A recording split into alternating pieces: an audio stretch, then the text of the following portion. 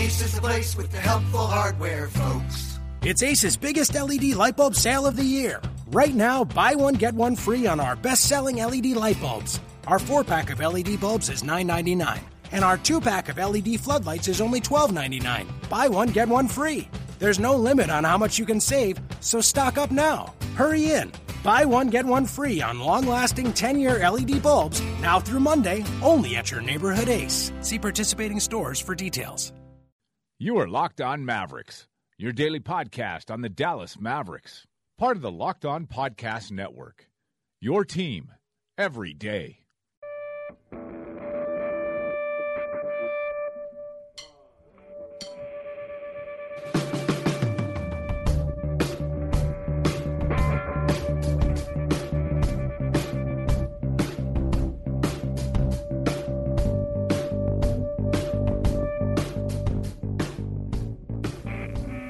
All right, welcome into Locked On Mavericks for Tuesday, January 3rd. Brand new year, new us, in fact. It is Locked On Mavericks, and we're brought to you by SeatGeek, as you well know. SeatGeek has taken a real pain-in-the-ass process and made it pretty simple for you. They gather up all the tickets in the online ticket buying world. They're the best broker that's out there, and they'll gather up all the tickets for you and put them in one spot so you don't got to search around a bunch of different sites. They'll grade them for you. A green dot would be a valuable ticket. A red dot would be less valuable, less of a deal for you. And you can go to get tickets to the Cowboys divisional round game here in a couple weeks, maybe Red Hot Chili Peppers 5 days from now, and then maybe Tom Petty in April. How about that? And I can save you a little bit of money if you download the SeatGeek app and you go to the bottom right. There's a Me tab in there. You hit that. There's a little bar that says enter promo code, and you're going to throw in that promo code. You're going to throw a promo code in the promo code bar. I know it's shocking. And it's going to say LO Mavs. That's what you want to throw in there, as in Locked On Mavs. And that'll save you $20 off your first purchase via the SeatGeek app.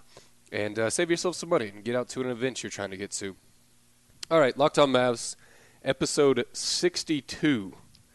That sounds like a staggering number, but here we are. I'm Mike Marshall at Machine Sports on Twitter. You can follow the show at Locked On Mavs, and he is Jacob Kemp at Not Jack Kemp.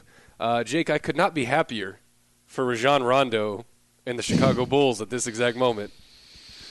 Yeah, I mean, he's just handling it really well. I love people that are highlighting that. Like, look, Rondo he's just handling this well. He's taking it in stride. He does want to be moved to another team if he's not starting, but he's just handling this real well. Yeah, class act. Yeah, might have a little bit of practice, but this has literally happened every time. Yeah, his last 4 stops, like, this has been the issue, and I don't know. Like, the talent's not even there. I don't know why people put up with this crap, like, to begin with. I don't know why they don't, like, call the last team and they're like, oh, he's the biggest a-hole you ever met? Oh, cool. Let's give him $10 million a year for 2 years. Well, sure. When it was Sacramento, I mean, at least they sort of are desperate. Right. Yeah. So, man, I don't know. I'm very interested in how the career of Rondo will be treated, down the line. Because, yeah. I mean, He was electric for about 4 years, got a title, bodied LeBron, yeah, and then has just had a decade-long downfall from there. Yeah, I think Sacramento added him thinking he could be, in some weird fashion, like a boogie whisperer, like at least get in DeMarcus's ear a little bit and maybe. Well, I could have told you that was a bad idea at the time. Yeah. No, dude, since he walked off the court and Rick and he yelled at each other, like, everything after that moment, I don't have an excuse why a team has added him. Like, the talent's not there either. Yeah, I mean, I would say that he really hasn't been good since, like, 2010. Yeah. And he is not going to be good again. So let's say he plays 2 more years. He's going to have 8 pretty much bad years, 3 or 4 good ones. And I don't know. I thought the fact that Boston wanted to move him in the first place, I mean, they weren't like Philadelphia bad. Right. They had a lot of guards, but if you're moving a guy because you don't want him around your young players, that pretty much tells me all I need to know. Yeah, that's very true. All right, so what's what the last game and in between this very date, this very time in the season has done for us, it's kind of a natural break because they played the Golden State Warriors the other day, and then they had a couple days off, and now we get the Wizards tonight. But what the natural break is, this is that collection of games, and a chance actually to kind of like step back and reevaluate a few things. But this is the start of that collection of games. It's 25 days, in fact, in January, in which the Mavericks basically don't play teams that are over 500. 9 of their next 11 opponents are at 500 or below. I think they're all below, in fact, now that I updated the standings. It was more staggering like that the last time we did this because Atlanta has poked their head above 500. So it would have been 10 of 11 if we quoted this stat a couple weeks ago. But you go from now until basically January 25th before you play consistently teams that are over 500. So if you're a Mavericks fan and you're thinking about how best to jumpstart a rebuild, how best to circumvent some of this this pain and agony that a lot of franchises go through for 2+ years, 3+ years, this is going to be a crucial moment, and there's no way around it. Because if you're of the mind that you need to trade that first round pick right now, I'm not going to fight you on it. But if you're of the mind that they need to keep a top 4, top 5 pick, buckle up. Yeah, Okay. I mean, to me, those are the two options. They should either move it right now and try to get better and move it for someone that is going to be here next year and potentially longer and really hoping hard that person is under 30, or they should try, or they should really look at stripping this thing down to the studs. Because what they're going to do is neither. Right. And I think we all feel pretty confident about that, and that's maddening. But I have a pretty good idea that that's how this is going to go, because right now, if they were to move their pick with another player, they could almost ensure that pick would you throw some protection on it, but you're really talking about next year. Right. Like if you go get somebody that's decent, it's not really about can they be decent this year. It's almost like the Cliff Lee trade a few years ago, where you're like, we're not really competitive this year, but I can give you up something of future value to be good next year. Yep. Like, I don't even know that if you add Boogie right now, like, let's say you sent away, like 2 firsts and Justin Anderson, Dwight Powell, and you get Cousins, you're probably still not making the playoffs. You're going to get close, but you're really talking next year. Like, Sacramento would probably be getting, like, the 7th pick this year and, like, the 9th pick or 10th pick around there next year. And so that's probably what you're – that's probably what you're looking for, and my gut is they'll end up doing neither. Yeah, no, they're gonna wish-wash in between and not be assertive about the matter. And I saw Rick say, it might have been yesterday, that he's like, "Oh, I have no doubt we can still challenge for the playoffs." Well, what that means, whenever you're saying challenge for the playoffs, is maybe 5 games left, and you're 5 games out from the 8th seed, and that's quote unquote challenging for the playoffs.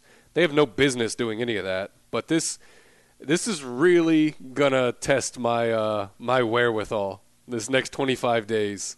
Like, if they go a nice 6-5, or hell, if they go a nice 7-4 over their next next 11 games, I'm gonna lose my stinking mind.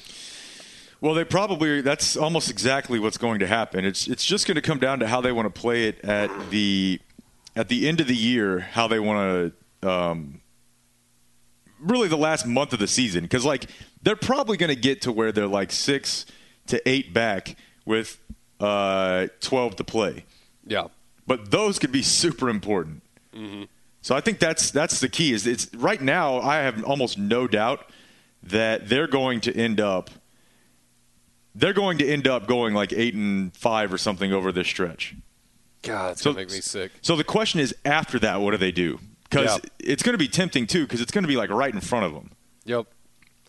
Yep, and that's why, I mean, they got to take this out of their hands. I mean, here's the deal. In the last month, the Mavericks have played 16 games. Like, I just went, 12-2 to 1-2. Mm-hmm. They're 16th in net rating. Right. They went 7-9 during that stretch. They're 16th in net ratings at like -2. So that's not bad enough, man. Like, that's the team that they probably are. And they amassed that while working Dirk back in and playing a tougher schedule. If you go full complement and you play the flip side of that easy schedule like you're talking about, I can almost promise you that whenever we look at this on February 2nd and look at the last month, they'll be like 11th or 12th in net rating. God, it's gonna be. And that's probably what they would have been for the season had they been healthy the whole year, which would have probably ended up being something like the 7th or 8th seed in the West. Yeah, exactly. And so we're 34. Let's take a look at it in terms of what 538 thinks and what's actually left on the table. So 34 games in, 10-24, I believe, if I didn't lose the math on that. Yeah, 10-24. So they're 5th from the bottom at this exact moment. The only teams that are worse than them or better at tanking than them are the Suns, Heat, 76ers, Nets. Okay, the Lakers are going to catch your ass. That's a guaranteed. The Lakers are about to hit rock bottom harder than anybody has seen in a while. 538 has them projected at 31 wins. The Mavericks? Yep. 31 wins overall for at the end of the season. That would mean 21-27 over their final 48. I don't know. I don't know how I feel about that. That feels a little low to me. I think it'll probably be more like 23-25, which is 33 wins. And right now, the team that is in 8th place in the Western Conference, in the Kings, that was a big one right there, Mike. I know. I moved the microphone. I moved the headset microphone. You only hear it. The Kings are 40. They're winning at 42% right now, and they're the 8th seed. Damn. So if you get to what do we say, 33? 31 is what 538 has them at. If we go to 33 and say 33, and what would that be? 49.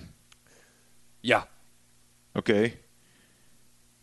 That's 41%. So right now, if they get to 33, they would be on pace to be one game out of the 8th seed in the West. Now, some of these other teams, in between them and the 8th seed, Portland, Denver, New Orleans, Minnesota, and the Lakers, some of them will get better, some of them will get worse. But, I mean, without them actively taking this matter into their own hands, they're going to finish 10th in the West. Yeah. 538, the only teams that 538 has projected below them is Nets, 76ers, of course, because they're just putting on a show. And then Suns, Lakers, Heat. They have the Mavericks at 31, the Pelicans at 33, which I don't know if they start fading pretty fast. I don't think the Pelicans and we still haven't had that month of the season where Anthony Davis misses. And then they got the Nuggets at 36, Kings at 35. And they're about to win too many damn games. And the entire season, to me, if you're taking Markelle Fultz, Dennis Smith, Lonzo Ball, Josh Jackson, Malik Monk, or you're taking some dude I've never heard of and probably won't have time to scout, is this next 25 days. And I guess that's enough on that. I just want everybody to brace for impact. The Texas Legends traded for Gary Neal. I don't know if that matters or not. I don't know if he has NBA minutes left in him. But I just wanted to apprise everybody of that information. And here's some numbers on the Dallas Mavericks and things that they are in the I guess these can all be top 5.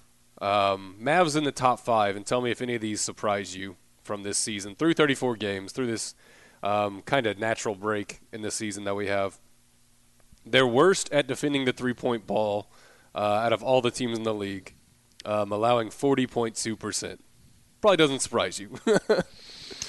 No, it doesn't at all. And I wonder how much of that also is they're definitely bad at it. I just wonder how much of that is whenever they were having to play, without Williams, they were playing without, even starting Barea or starting Curry, you're going to get torched from 3.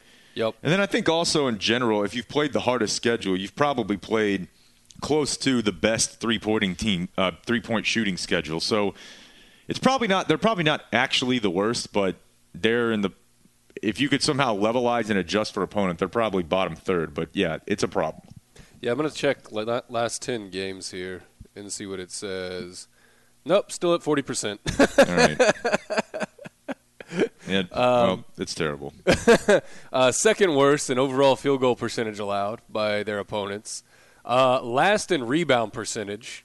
Whenever you draw up how you want to build your team, I'm guessing one of the first 2 to 4 things you put up there is defend the perimeter and don't get murdered on the boards. Well, that's why they lose. Offense, they're third in terms of total points off the 3 ball. So the little bit of points that they do score, they get more than just about anybody off of the 3 ball. Last in fast break points. I don't think that's shocking. Fourth from the bottom in points off free throws, so they don't get to the line. Wes is shooting the 4th most threes per game. And let's check in on our friend Harrison Barnes. Let's see. He's still 5th in the league at isolations. And if I can scroll back, I'll get you post-ups real quick. Let's see. All right, I'll get that in a second. But none of that stuff really shocks me. I just wanted everybody to. I feel like I mentioned one of them every other day. You know what I mean? So I wanted everybody to have them all in one spot to realize what they're seeing, to see if their eyeballs match their hypothesis. Go ahead. I'm sorry. Yeah, most of it makes sense to me. I mean, the 3-ball thing it matches with what I've seen, but I feel like they should be better at that. I mean, that's kind of part of the thing of having, if you're going to play Finney-Smith, Barnes, and Matthews, that doesn't really – you're not really getting what you pay for on that front. And it doesn't seem like Wes is just getting shook all the time. So, yeah, I don't know. It might be that might be a function of playing so many different lineups and of having different guys in and out of the rotation all the time so that their defense on a string is basically not. Yeah. That might be part of it. I mean, I don't think that the skill level that they have at those positions should be resulting in, 40% from 3.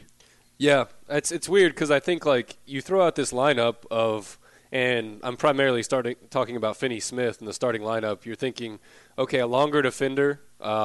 He's obviously good at defending the perimeter, but if the end result is you're the worst in the league at this in terms of rebounding and defending the perimeter, then what the hell does it matter? And why is this the course that you've chosen? And then it all falls back to, well, they don't have much talent because everybody's hurt. So it's kind of I don't want to overthink it necessarily, but if they're going to – and this year, I mean, I don't even care if they correct any of that this year. But going forward with this group of talent, which isn't going to be I don't know, it's not going to be a complete overhaul this offseason in terms of getting 8 new faces in here. Right. I worry about it carrying forward. Harrison Barnes is 4th best in the league in points per possession on post-ups. So there's your fun top 5s. And here is 2 minutes on tonight's opponent, the Washington Wizards. 7-3 in their last 10, but they really ain't played nobody. They shoot the 4th fewest 3-pointers per game, and they hit them at a league average clip. They just don't like to shoot them. I think a lot of that's probably John Wall. He's not very good from 3. He never has in his entire career. But let's see. They haven't played that hard of a schedule either, so they don't really have a ton of excuses for being a game under 500. I mean, they are – I would almost rather be the Mavs than be a team like this. Yeah, they're the most average team in the league, basically. And they're super locked into what they have. I mean, obviously, Wall will be free soon, but, once they made the decision a couple years ago to bring back Gortat, I think that was before they moved Nene. Yeah. But they locked themselves in by – and it's not that different from what – they're almost like Portland East. Yep. Where they have a backcourt that is paid that doesn't really fit together but are both pretty good. And they're just average. And it's such an odd – this is like the flip side to getting to watch Warriors Cavs. That's exactly what I was going to say. Like the Warriors Cavs has created this incredible top-heavy thing. It's so fun. But then all these other teams are like, well, what are we even doing here? We drafted well. We spent money. Like we want that. We want to replicate what they're doing right there. But then you don't realize like a close approximation of that isn't elite at both positions and doesn't knock down threes at a retarded rate. Like it just doesn't work the same. And you end up with an average team with $20+ million sunk into both your backcourt positions, and then you can't defend and you can't rebound. And the things that stick out to me why they're not worth their paper or worth their, what you think they would be, they're really bad defensively. They're 25th overall according to Synergy. They're actually great in transition defense, but just overall they can't defend. And I'm puzzled. I'm a little bit puzzled as to why this team is the way they are. I mean, they finally got something out of Otto Porter. Yeah. They finally found somebody that can play in Markieff Morris, and they're just. I think it's a lot of it's their bench. Yeah, I was going to say Mahimi not being able to play is. Yeah, that's a big deal. That's a big deal. And looking at their lineups, let's see. Their starting lineup is a positive 9 in the net rating. When they throw Oubre in there for Markieff Morris, they go plus 24.8 in the net rating, which is kind of surprising because their offense goes off the charts. And then their next 3 lineups are all negative. Whenever you start throwing Marcus Thornton in there, it really jacks everything up. And whenever you get Oubre and Morris on the court at the same time, it just doesn't work. But, yeah, they're 7 of their last 10, but I think their best win is probably a Charlotte win, maybe a Pacers win. They beat the Clippers, but obviously that was without CP3 and Blake on December 18th. So they're on the uptick, but I don't know if their actual quality of basketball has changed in any fashion. But we'll figure it out tonight, 7:30, hosting the Wizards at the AAC. And we'll be back with you tomorrow to break down some of that and maybe talk about – what in the hell? My autoplay. You're fine. Maybe look at this Real GM NBA rankings of team portfolios. Maybe we'll do that tomorrow. So thank you for listening. And, Jacob, thank you for your time. All right, man. Good times. Yep.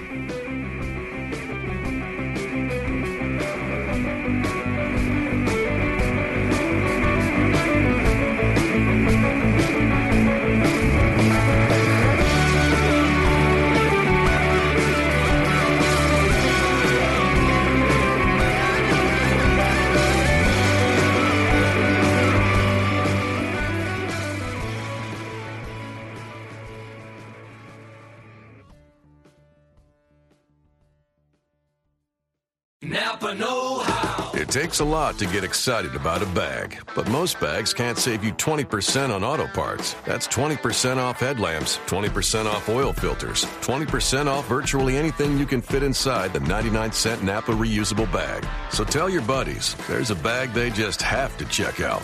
Quality parts, helpful people. That's Napa know-how. Napa know-how. At participating Napa Auto Parts stores while supplies last. Minimum 3 items. Exclusions apply. Offer ends 10/31/17.